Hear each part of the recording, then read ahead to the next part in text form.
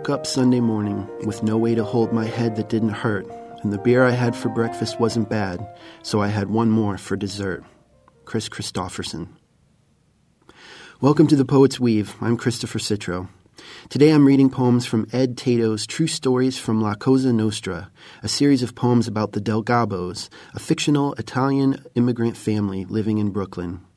Ed Tato holds an MFA from Syracuse University, and his poems have appeared in I-70 Review, Coal City Review, and the online journals Nth Position and Identity Theory. Pico.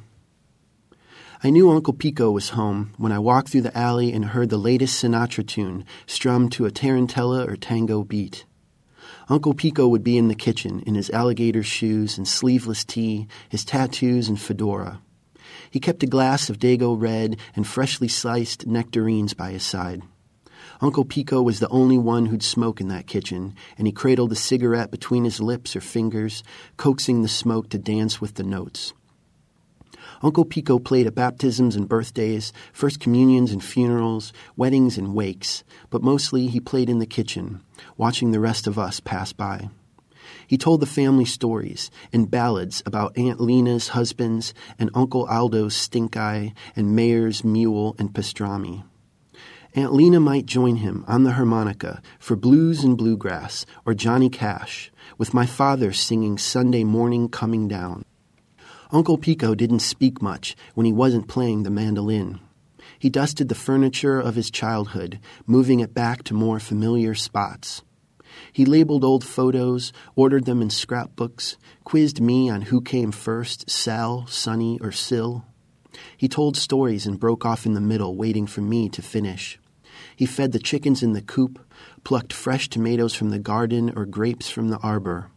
He sat on the front porch with my grandfather, smoking, drinking his Dago Red, eating his nectarines, absorbed by ledgers he found turning yellow in the cellar.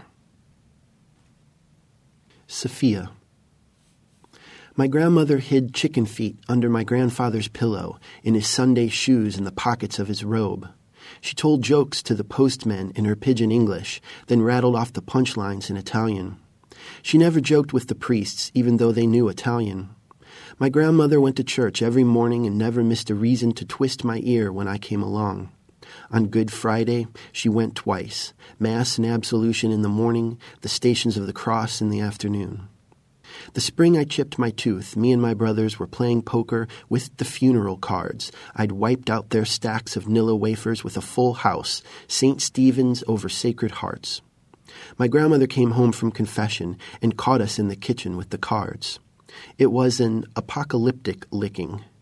She swung the spatula, a wooden spoon, a rolling pin, the fly swatter, a ladle, pot holders, and Umberto's belt, the egg beater, and an 8-inch cast iron skillet.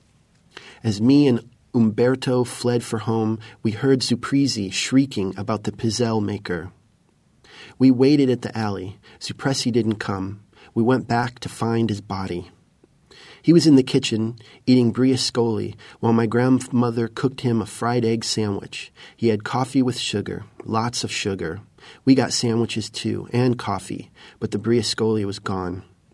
And after the coffee, we started penance. Zupresi brought a fatty from the coop. I stepped on its wing. Umberto stretched it by the beak. My grandmother sliced through its neck. We said, Hail Mary, as it bled into the drain. We said, full of grace, as the feathers boiled loose.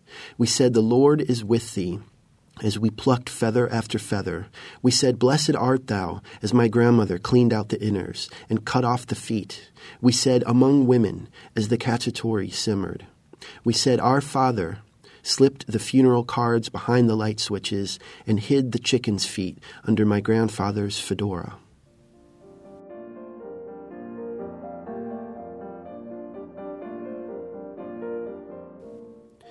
You've been listening to poems by Ed Tato. This is The Poet's Weave. I'm Christopher Citro.